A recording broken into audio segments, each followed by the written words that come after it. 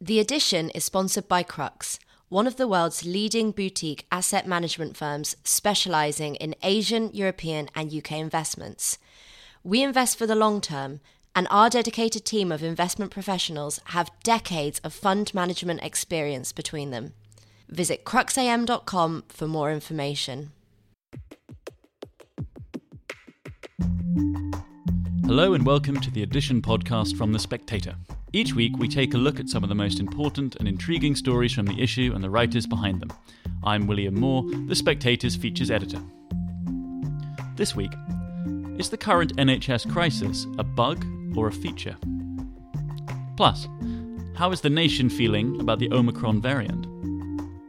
And finally, now it's December, can we open the Baileys? First up, in The Spectator's cover story this week, our economics editor Kate Andrews writes about the state of the NHS and why even though reform is so clearly needed, it is nearly politically impossible to enact. She joins me now with Isabel Hardman, who is currently writing a book on the history of the NHS.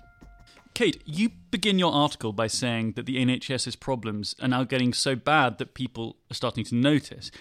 Could it not be said, though, that a lot of the problems that you do cite in your piece, slow ambulance pickup, long waiting lists, overcrowded A&Es, that these problems, they're a knock-on effect of the pandemic and lockdown. So much of this disruption was inevitable, was it not? You can definitely make that case, and I think to some extent I do. The pandemic has revealed all of the strains that the NHS was under before, and in some ways it has taken it to breaking point. But I think a lot of patients out there will be very familiar with the idea of the NHS being in crisis because it doesn't necessarily take a lockdown. Every winter, we have the winter crisis. We have wards that are genuinely overflowing. People cannot get into beds. We have queues of ambulances. Waiting times worsen.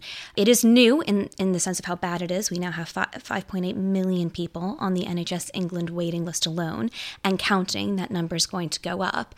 But internationally, waiting times, rationing, access to care have all been problematic for a long time. Now, people often point to the equity in the NHS, that it is free at the point of use. So once you're in the building, it's very accessible.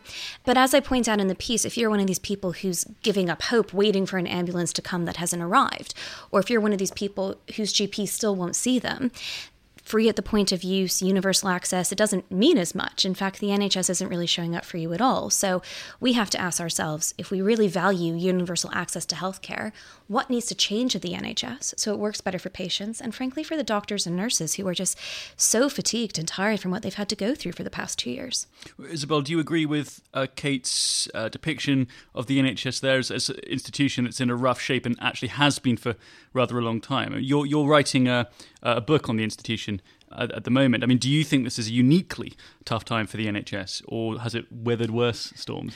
I think the NHS, thanks for the book plug, I need to finish it, but I think the NHS has always had big issues in terms of staffing and financing because of the way it was set up. I mean, it was set up without enough doctors and nurses and very rapidly became hugely reliant on immigrant labour, and there were appeals made by ministers, including Enoch Powell, who was health minister in the 60s, for a lot of doctors and nurses to come over from India, Pakistan and the Caribbean just to keep the health service going. It was also set up on a false assumption that actually a universal health service would, in time, and not particularly long period of time, cost less because it was treating people's problems quicker and better. What obviously happened and caused a lot of consternation within the first decade was that the costs just spiraled and spiraled because there was so much unmet need.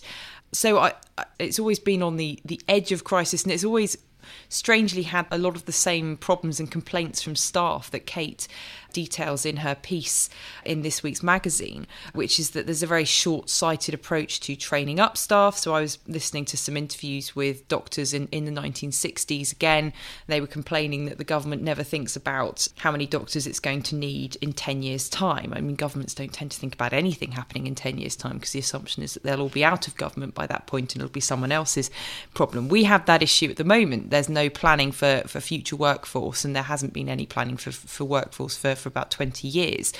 So these problems are, I mean, it is a little bit like reading Ecclesiastes. There's nothing new under the sun in the NHS. And another thing that Kate points to in her piece is this sort of religiosity about the health service, where really if you start questioning the way in which it's structured, the way in which it is funded, you are in some way anti-fairness, anti-doctors, anti-nurses, anti-people surviving.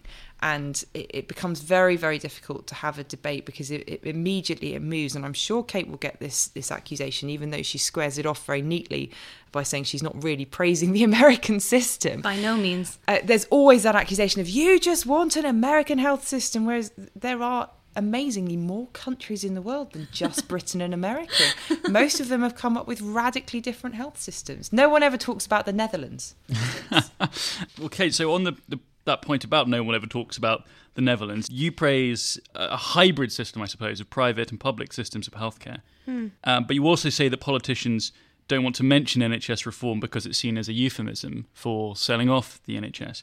And so where do you think this fear of privatised medicine in the UK comes from? And do you think we are at this point, as Isabel mentioned, where you almost can't criticise any shortcomings of the NHS at all? Oh, we're definitely there. We've been there for a long time. And I don't know what will change that. I do wonder, with the situation so dire now, I mean, it's just estimated this week that between 240,000 and 740,000 patients with suspected cancer will have missed getting urgent referrals because of lockdown. Now, not all of those people will have cancer, but many of them will. Many of them will be relatively young, and many of them will have a far worse outcome now than they might have had they been diagnosed earlier. We are just at the tip of the iceberg in discovering all the consequences of what's happened and the trade-offs. And I think the question won't necessarily be, well, did this have to happen? Because broadly speaking, the UK, the way that we lock down and the necessity around it is broadly agreed.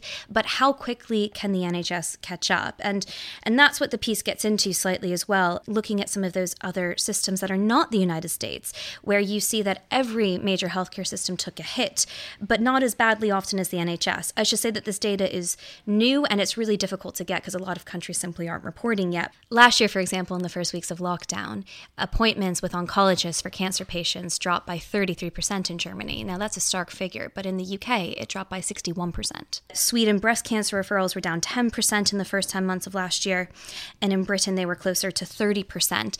These are really big differences, and the systems that we're talking about, to the hybrid point, Will, are systems that have universal access to healthcare. This is the big con, sort of the false premise that we have in this debate, and Isabel got to it directly, which is that it's either the NHS or the USA. But actually, virtually every developed country apart from America offers universal access to healthcare. It's just that a lot of them discovered pragmatically, putting ideology aside, that systems can run far more efficiently and better for the patient if the government covers the cost of healthcare, but you bring in the private sector and the charity sector to help with the provisions, to help run healthcare, to give patients more choice, often to let the money follow them. These are not scary systems. In many ways, they're not privatized systems. I guess it really depends on how you want to define that word. But the problem is that, all the major parties, the Tories absolutely included, have just buried their head in the sand on this. Boris Johnson once upon a time spoke about how we can reform the NHS, but since he's actually grabbed real power, on a campaign trail, for instance, he grabs a phone out of a journalist's hand so he doesn't have to look at a young boy waiting in an NHS corridor. He jumps in a fridge so he doesn't have to talk about these things, and until somebody's actually willing to confront it with real power, we're not going to have change. I think that you're putting your finger on a political reality here, though, which is that the Tories will probably never have the permission of the public to reform the NHS. And, we've talked about the debate moving on to privatisation, but I think more widely, even with voters who just want their NHS to work, the Tories have always had a precarious level of trust when it comes to reforming the NHS. Labour has had the permission, but not necessarily the will.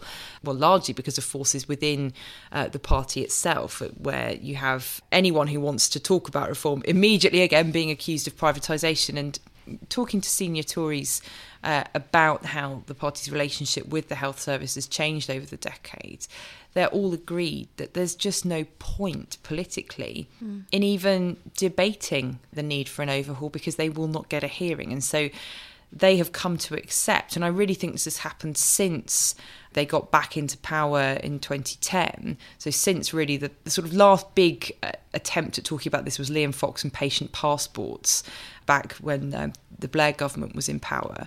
Since then, the Tories have just accepted there is no point in talking about a different system. They've got to work with what they've got, and what they are now doing is what every government since really, the 60s, but particularly the 80s, 90s has done, which is to move things around, move little flags around on the map to put their mark on the health service and make it work better in some way before discovering that they've actually created a sort of whack-a-mole problem somewhere else and then have to reform it again in 10 years. But the idea that they would touch discussions about funding is politically for the birds, sadly, I think, because we should be able to in this country have a debate about everything, but this is one topic that you can't debate even if you would end up with the same answer. So, Isabel, in terms of the Labour Party then, I mean, is the party presenting a viable alternative to any of the problems Kate raises in her article, or is it just a case of whatever the Tories are spending on the NHS, it's just not enough?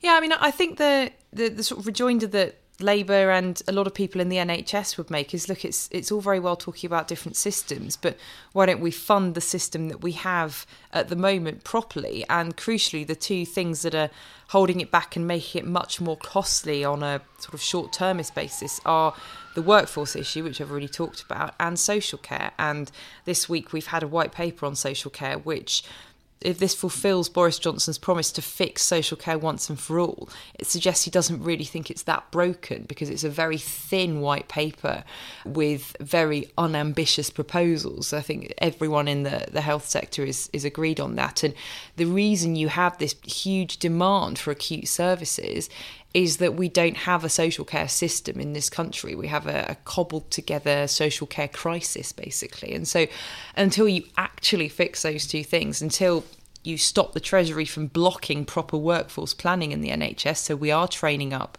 enough doctors and nurses, until you reform social care so people aren't stuck in beds in hospital or going into hospital because actually their basic needs aren't being met at home, then you're just going to lurch from crisis to crisis without even being able to, talk about the ins and outs of NHS organisation, reorganisation, funding, and so on.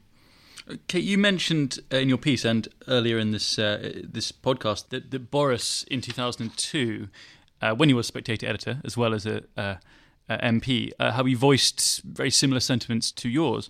And, he's changed his position a lot as a journalist, of course. Do you think that the idea of Boris, when Boris tied the idea of the NHS and NHS funding to the Brexit campaign, do you think that tied his hands, politically speaking? I think it did. I had a government advisor make the interesting point to me recently that you can tie so much of this government's agenda to what was said in the Vote Leave campaign for obvious reasons, because Boris was at the front of it. And, for better or for worse, and I would argue for worse, he has tied more spending on the NHS to that Brexit campaign, to delivering Brexit without asking any meaningful questions. So, we're in a very unique position now, actually, where calling for more money full stop doesn't make loads of sense, because according to the OECD, in terms of a percentage of GDP, the UK is now the second biggest spender in the OECD, only second to the notorious US spending on healthcare. And, we've already kind of hinted that nobody's looking to replicate them in terms of how much they spend, and certainly not in terms of system. But the complaint, years ago used to be, well, if only we funded the system like our European counterparts do. Well, in 2020, we were. And, it was a very difficult year, but you would still expect to see then some better outcomes if this is really about money when it comes to COVID, when it comes to bouncing back with non-COVID surgeries and operations. And again, the preliminary data shows the opposite. Well, so I note that the cabinet is increasingly split on this. Some members of the cabinet are less interested in throwing more money into what they consider to be a black hole. But unfortunately, the Prime Minister isn't one of them. So we are going to be spending a lot more money on healthcare for the foreseeable future, and I'm not at all convinced going to get better outcomes for it. One thing I think is really interesting, a sort of difference from the Blair years, which is when we saw the last big waiting list crisis and a big set of reforms to accompany it, is I don't see the same, this might be a good thing, the same focus and anxiety in the government about this, because back in 2000, Blair and his colleagues basically concluded that the NHS was about to lose public support, that people were going private, as they are now in a lot of cases, particularly with GPs, to get the treatment they felt they needed in a timely fashion, and that the NHS was, in the words of Alan Milburn, in the last chance saloon. And their response to that was to set these waiting time targets and really to have this control freak culture where they were basically saying, look, we're putting lots of money into the health service. You, Hospital X, have not met your targets, so we're going to shout at you. And I don't see that pressure coming from the Tory government to get those outcomes. And that might be a good thing, because we did, towards the end of the Labour government, have the mid-staffs crisis, which was partly as a result of pressure from the top on hospitals to meet targets like the waiting time target in A&E. But I just wonder whether there's the same focus in government on cutting that waiting list down because they see an existential threat to the NHS, or whether they've really become quite complacent that it's always going to be there. So... if podcast listeners can hear that noise. Yes, that was a It was a great facial expression too. It was. And on the Isabel and Kate, thank you very much indeed. And if you'd like to hear more about how the NHS is doing in the wake of COVID, do listen to Isabel's Aftershock podcast. Links are in the description below. Next up, news of the Omicron variant has not only worried the public about what may become of their Christmas plans, but the government has also reacted by bringing in new travel restrictions and mask mandates. Two of our columnists, Lionel Shriver and Rod Liddle, have both given their views on the latest pandemic precautions in this week's magazine, and they both join me now.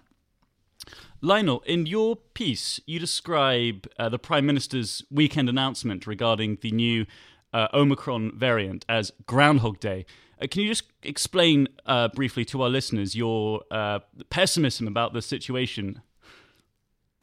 I should clarify that I expressly did not compare it to Groundhog Day because... Oh, yes, because it's too generous to the... It's far too generous. Groundhog Day is a wonderful film. Yeah. It's one of my favorites, and it's not boring.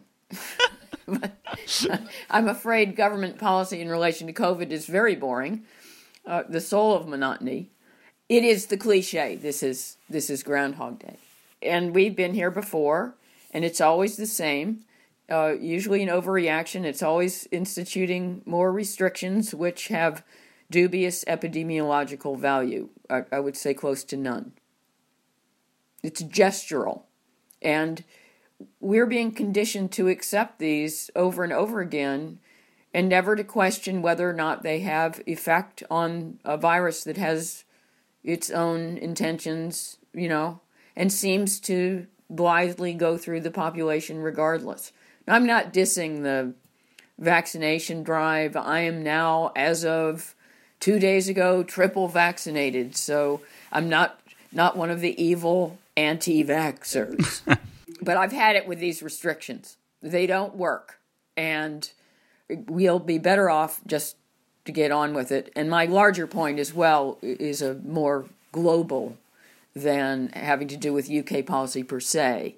And that is that natural immunity is proving much more effective, or certainly at least as effective and definitely longer lasting than vaccine-induced immunity. And that for the better part of the world, especially the developing world, that's probably the way out of this. Rod, in your column, you say that you're something of a centrist when it comes to masks. I wonder if you could describe that position, and do you think then perhaps do you disagree with Lionel when she says in her column that the patchy, arbitrary applied mask requirements might, she thinks, have a negligible impact on the virus? Yes, I mean, I don't often disagree with Lionel. I think I do here. Quite clearly, whether Lionel likes it or not, there is a proven efficacy of wearing masks. It's not huge. No one will pretend it's huge, but it slightly reduces transmission of the virus. My evidence for that comes from Nature magazine, which did a kind of pull together of all the surveys which have been done on mask wearing. I don't like wearing a mask.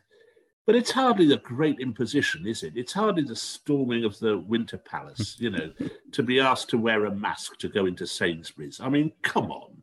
We can live with that for a little while, can't we? I don't think it means that we're being conditioned through some form of symbolism to be silent or to comply, though I think there is a tendency on the left to yearn for things with which to comply, for compliance and for subjugation. It's a strange psychological phenomenon. But by and large, I think the government had to react to a virus which it didn't know very much about and still doesn't know very much about. We don't know very much about it. Lionel may be right that in the end, natural immunity is the key to this. In the short term, though, many people would have died in this country had we relied on natural immunity, who wouldn't have died otherwise. So there is a necessity, I think, to try to protect those who are the most vulnerable. And if by wearing a mask, going into Sainsbury's, I'm contributing towards that, I don't have a huge problem with it. I will not, however, go out on a Thursday evening and bang saucepans together for the NHS. Lionel, would you like to respond to Rod's point there about masks and your position on natural immunity? Well, I don't often disagree with Rod either, so this is interesting.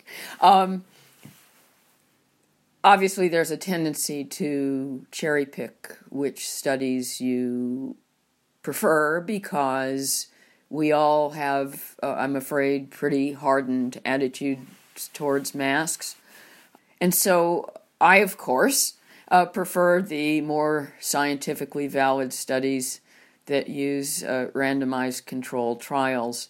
And of the randomized controlled trials that I know of, last I read, there were 8 of them that were pretty reputable. Only one of them showed any effect, and even that was extremely small. So I think that to regard this as settled science is a mistake. And I also think it's a mistake to regard it as a negligible imposition. I'm certainly with Rod on finding it merely a nuisance to wear a mask in a supermarket. And so I don't feel waves of self-pity every time I go into Tesco. But I do think it's a huge imposition on students who have to wear those masks hours and hours. And I think it impedes their education. I also find it a considerable imposition on staff, employees who have to wear masks for 8 hours a day. That's not a small matter. It's physically unpleasant. It's not good for you. It shoves your carbon dioxide levels into the stratosphere, which is very unhealthy. So those are the people that I really feel sorry for, and that means that this is not that small. I also think symbolically it isn't small. It creates an atmosphere of continued emergency. And if we really are trying to arrive at the point where, yes, we are trying to live with the virus, it is becoming endemic, it's not ever going to go anywhere, we are continuing this general feeling out and about that we're in an extraordinary time, we're in constant danger, and all our civil rights are out the window, and we just have to do what the government tells us to.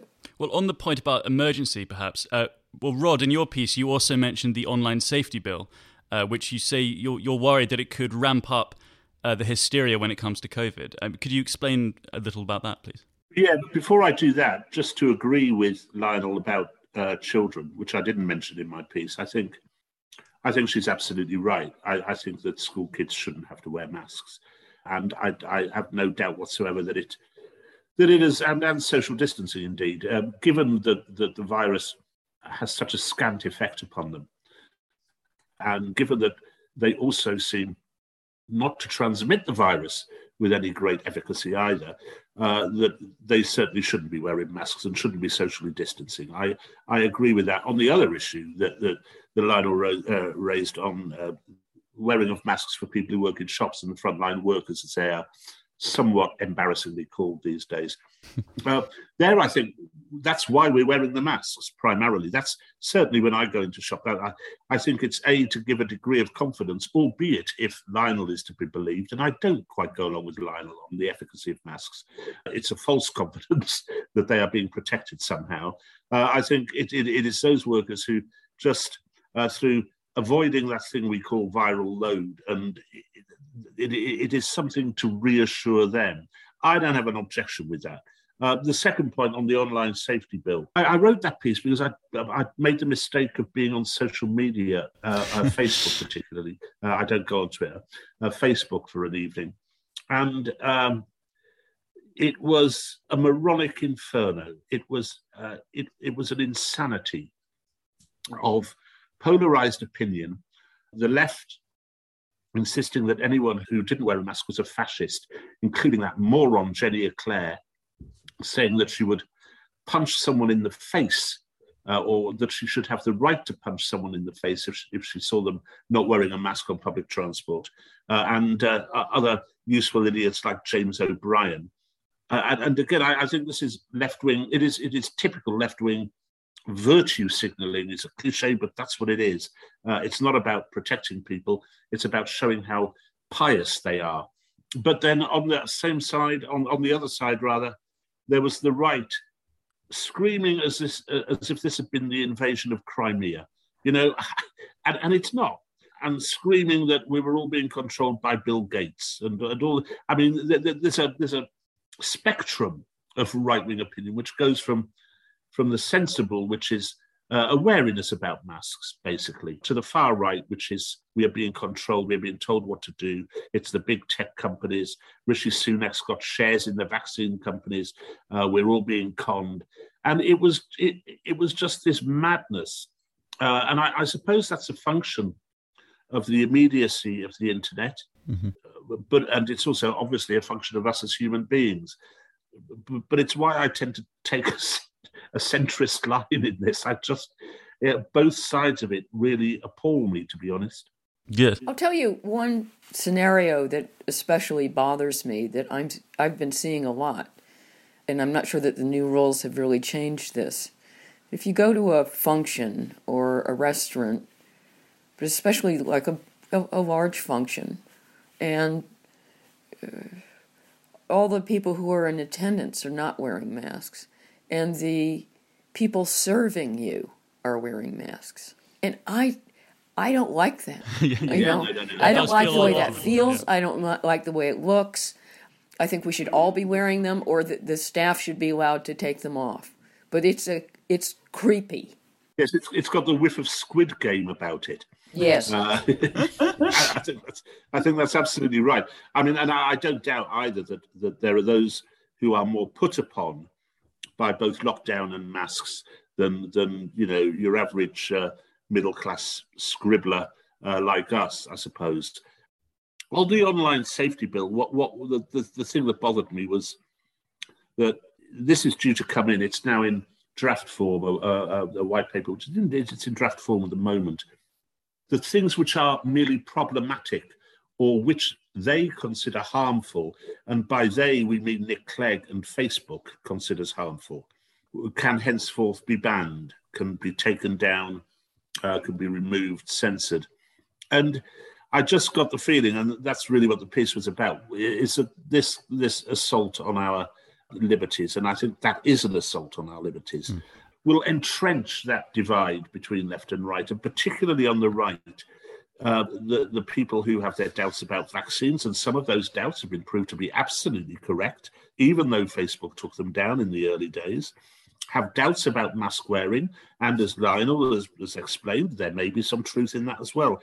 These things are going to be henceforth samizdat, and therefore it will entrench in the minds of those people the view that there is indeed a conspiracy against them.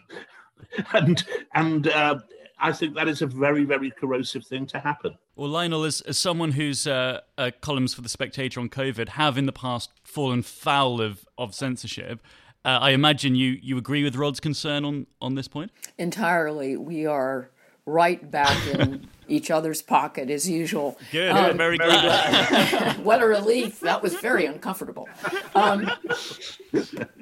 I'm leery of the language in this bill, and I was glad that Rod called our attention to it. Alarm bells go off for me whenever anyone uses that word harm.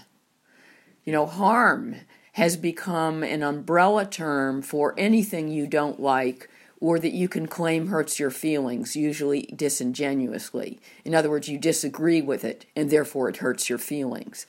So that word shouldn't belong anywhere in the bill. And I'm also uneasy with the language of misinformation. I mean, that's a very subjective category also, and has been used already against me. In one instance, a column was, it was an audio of a column was taken down because I was quoting statistics that came from the New York Times of a study at Columbia University. Mm-hmm. You couldn't get better, more liberal bona fides than that, but the powers that be didn't like what that study demonstrated, and therefore it had to go away. Yeah. And we can now, there are lots of things in COVID's a very good example, but this is not the only sphere where misinformation, so-called, is an issue. There are many debatable matters with COVID. Yes.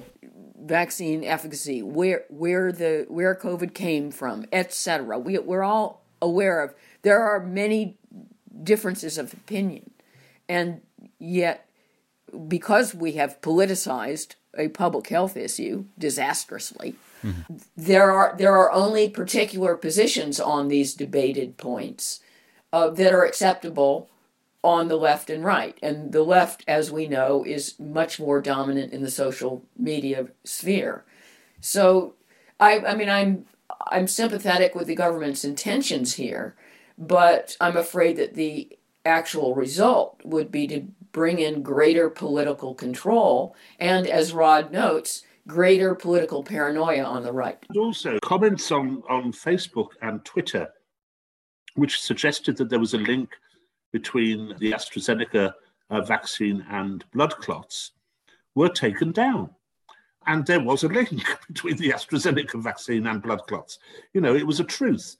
And there have been plenty more examples of that. I mean, the greatest example wasn't COVID. Like Lionel, I have very little time indeed for Donald Trump. But the way in which social media, thinking of that term misinformation and harm, actually prevented the Trump side from making their case in the run-up to the presidential election, particularly concerning issues regarding Joe Biden's wayward son and his various Ukrainian dealings, was utterly remote. I found it chilling, genuinely chilling, that could happen in a democracy. And I think that is what we're beginning to see here with all this concern about, as Lionel rightly puts it, harm and misinformation. It can sometimes be in the eye of the beholder. And on that point of agreement, we'll have to leave it there. Rod and Lionel, thank you very much. And finally, now it's December, Christmas celebrations can begin.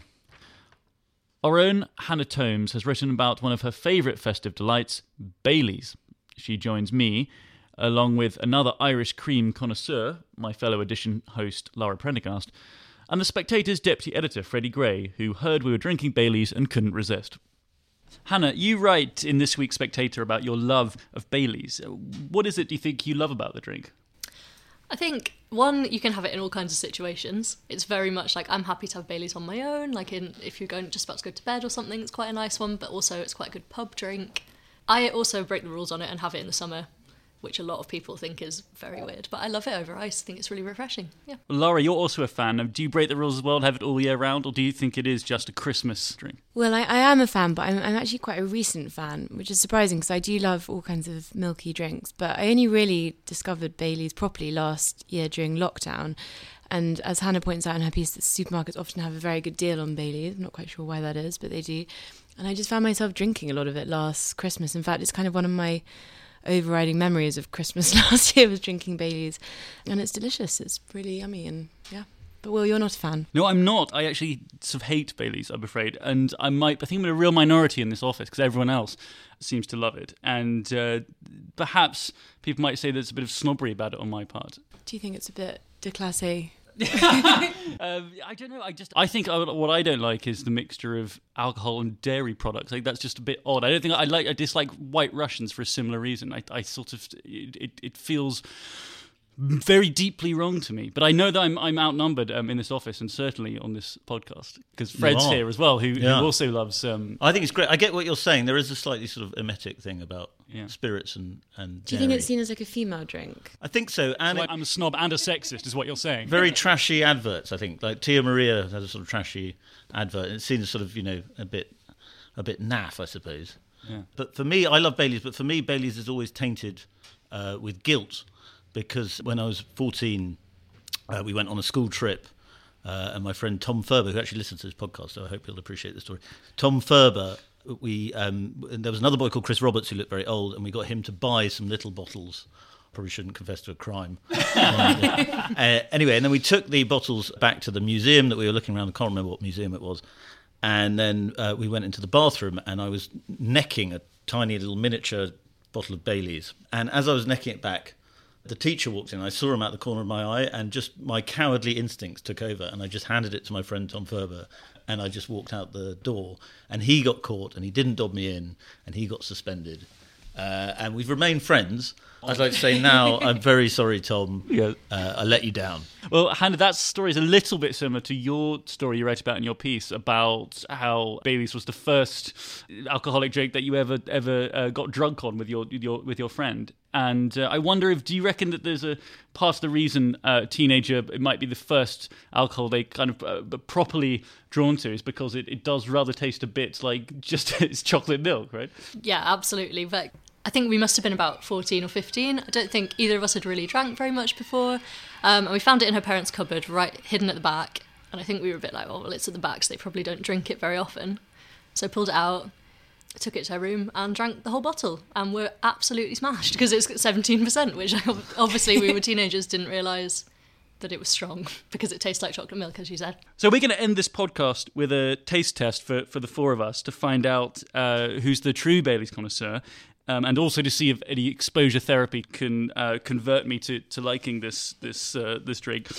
And Hannah writes about in her piece how different supermarkets have tried to come up with their own brand. And our podcast producer has set up 3 different drinks, Baileys and then the 2 knockoffs for us to try. One is the real deal, one's from Aldi, and the third is from Lidl. Okay, so this is shot A, and I expect tasting notes afterwards. It tastes like Baileys. Yeah, it does. It's really good. It's very soothing, isn't delicious. So nice. Absolutely disgusting. I really not like it. I don't know what I'm going to I think this is Baileys, don't you? I think that's Baileys. Yeah, but then, the other ones... But I haven't tried the others. They might all taste. But this I one was really very interested creamy, in Hannah's nice. piece about the kind of quite cynical foundation story of Baileys, the kind of creation myth of it, because it basically sounds like it was dreamt up by 2 guys at Diageo trying to come up with a kind of new drink that they could flog to people. And it kind of makes me love it more, actually, that it is just like a really cynical drink. Especially that they said to begin with, they blended whiskey and cream and it was awful. And then they were like, chocolate. They need chocolate. I don't think you can't really tell it's whiskey. Maybe that's also the kind of... Yeah, because I actually don't like whiskey in No, general. I'm not a big whiskey So fan. Just, I'm not very keen on whiskey either, and I definitely can taste it, which is part of the. You know, I like chocolate milk very much, but with the whiskey in it, it does something very deeply wrong, I think. Okay, shot B. Ooh, this smells more chocolatey. No, this is Aldi, I think. Ooh, that's much sweeter. Yeah, that's not Baileys. yeah, That's, no, Baileys. that's purist, 1,000% that that's isn't purist. Baileys. That's not. And it's It's got delicious. It's quite quite nice. tangy aftertaste. Oh God. Yeah, it's nice in a different way. That's more like a kind of pudding. I think we should have got a sort of vomit bucket for Will. Seriously, Sam, I don't think I can do the last one. Have a little man up. Drink your Baileys. Shot C. That's more sort of aromatic as a... I can't smell that as much, but This is my least favourite of the 3. I think they've got worse as we've gone through them. Thinner. Yeah. The first one's definitely Baileys. Yeah, that's nowhere near as God, nice. I hope you're right. That tastes like it's been watered down. Yeah. Sort of, That one's not. That was the worst one. Whichever one. See, actually, I think that was the best one. Probably because it doesn't taste of anything. Yeah, I could sort of drink that. Are we getting the answers? Yeah. The first shot A was Bailey's. So we were all correct. B was Aldi, and C was therefore Lidl. Yeah. So everyone got it right. And it's definitely... So apologies to Aldi and Lidl for not passing the Lidl taste. have let the cider down there, because actually I would have liked to have their one. Well, apologies to the two of them for not passing the taste test, but they are up against some true connoisseurs. Bailey's is great stuff. I was also worried that I was a bit of a label snob, but actually, apparently not. I'm just really satisfied that we got it right. Yes. No, congratulations, everyone. Well done. Thank you very much, all of you. Well, we had elves last week, Bailey's this week, so Christmas is definitely on the way. And for our special Christmas episode of The Edition, Lara and I are going to be hosting a review of the year. Yes, we're going to be covering UK politics, world events, the royals, the dreaded COVID, and more. Make sure you subscribe to The Edition podcast to be the first to catch the Christmas special. Thank you for listening. I've been William Moore, and do join us again next week. The Spectator magazine combines incisive political analysis with books and arts reviews of unrivalled authority. Subscribe today for just £12 and receive a 12-week subscription in print and online, plus a £20 Amazon gift voucher, absolutely free. Go to spectator.co.uk/voucher.